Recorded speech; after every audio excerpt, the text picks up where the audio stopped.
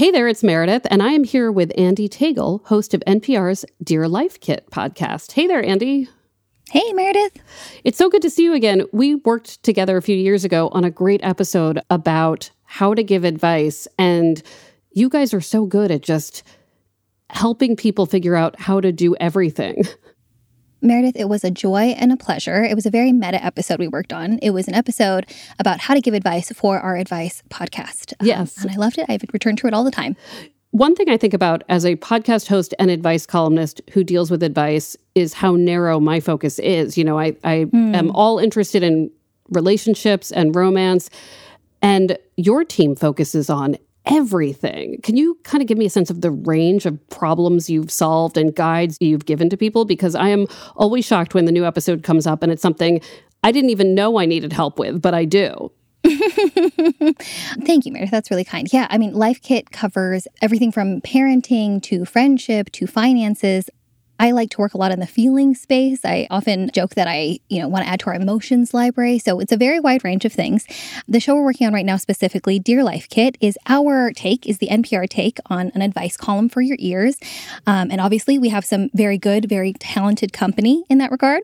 Each episode, we take an anonymous listener question on anything, often the juiciest and most complicated questions in the pile, of course. And we match the topic of that question to an expert. So, for example, we had a multi-layered question about wedding etiquette. So we invited longtime advice columnist and author Catherine Newman, maybe you know her, to talk about that. We had another listener whose parents ran a background check on their boyfriend. Yikes. Yikes. Yes, yikes is right, if that's what you're thinking.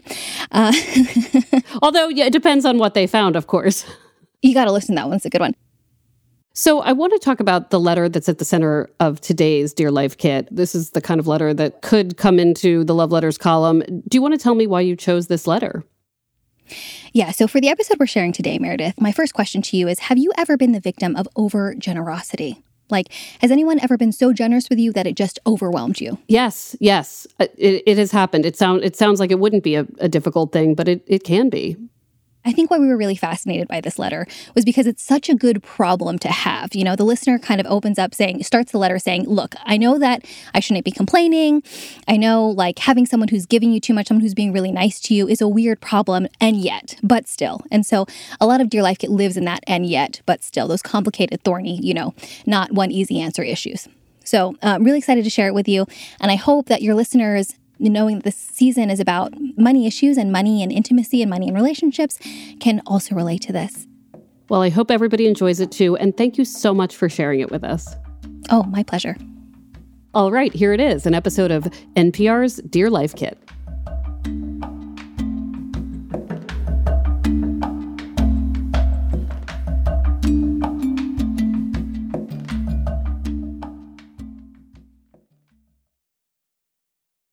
Today on the show, whenever my boyfriend's parents are around, they pay for everything. I probably shouldn't complain, but it's just too much. Dear Life Kit. Dear Life Kit. Dear Life Kit. Dear Life Kit, I have a question for you.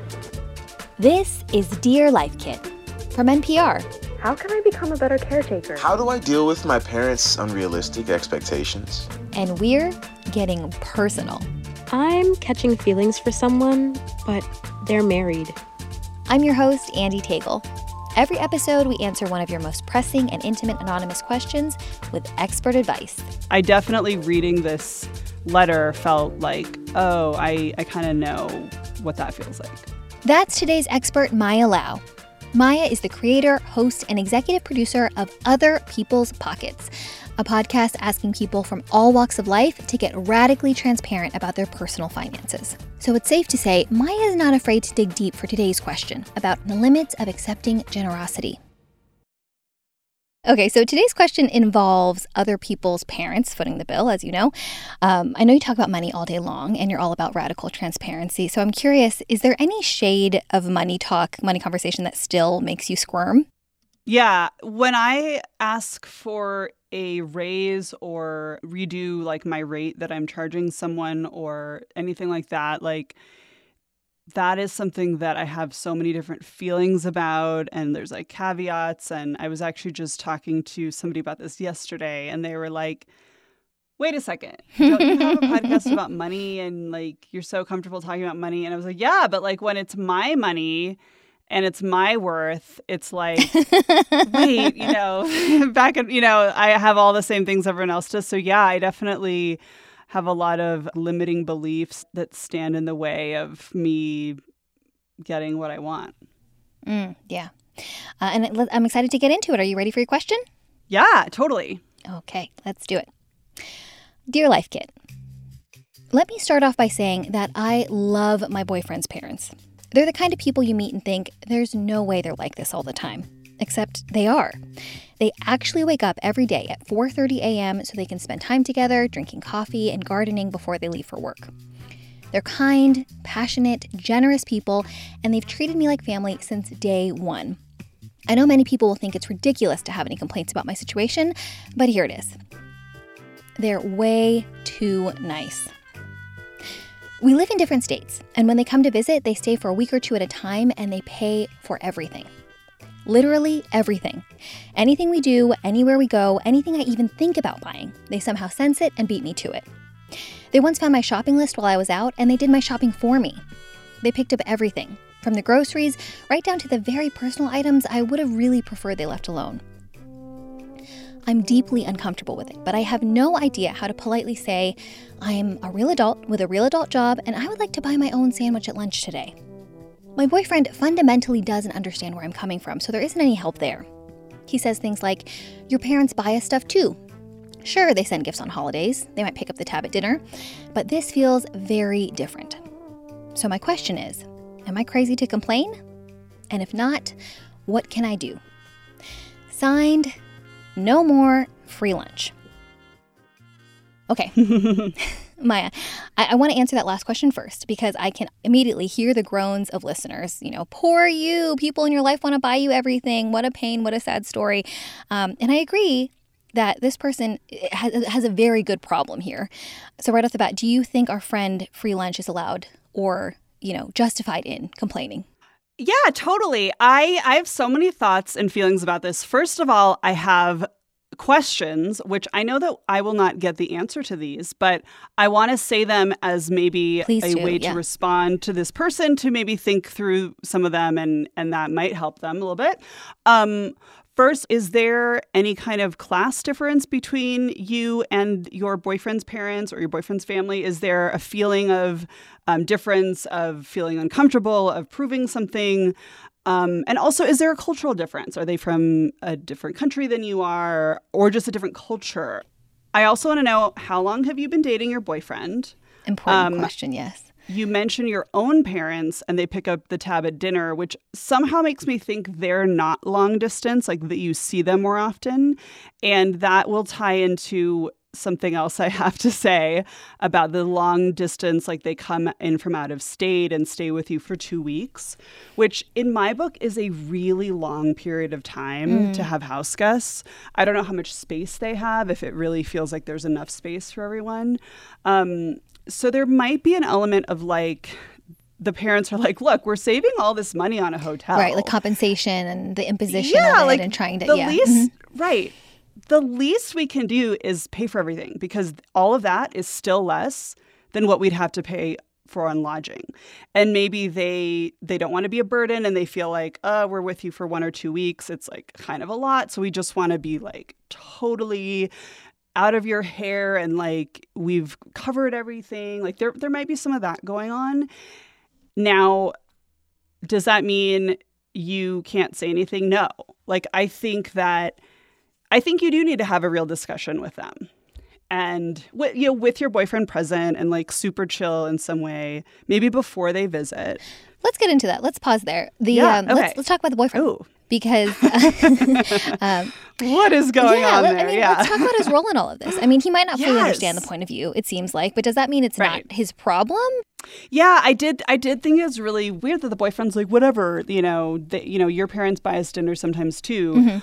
Mm-hmm. Yeah, maybe the boyfriend's used to it. He just doesn't see it the same way. But I think that, it's odd, and it's a totally different relationship to him. Now, Maya, as someone who has uncomfortable money conversations all the time, what does that conversation with the parents look like? So I think that it's either a casual, if possible, conversation with the boyfriend also present and on having gotten on the same page ahead of time, or maybe it is just a conversation you have with your boyfriend and then you ask your boyfriend to have this conversation with his parents. I would come at it from the stance not of I am aggrieved and offended and infantilized, like please stop, but more like, oh my gosh, you guys are so generous. You know, I love spending time with you, and you know, it's really great to see you.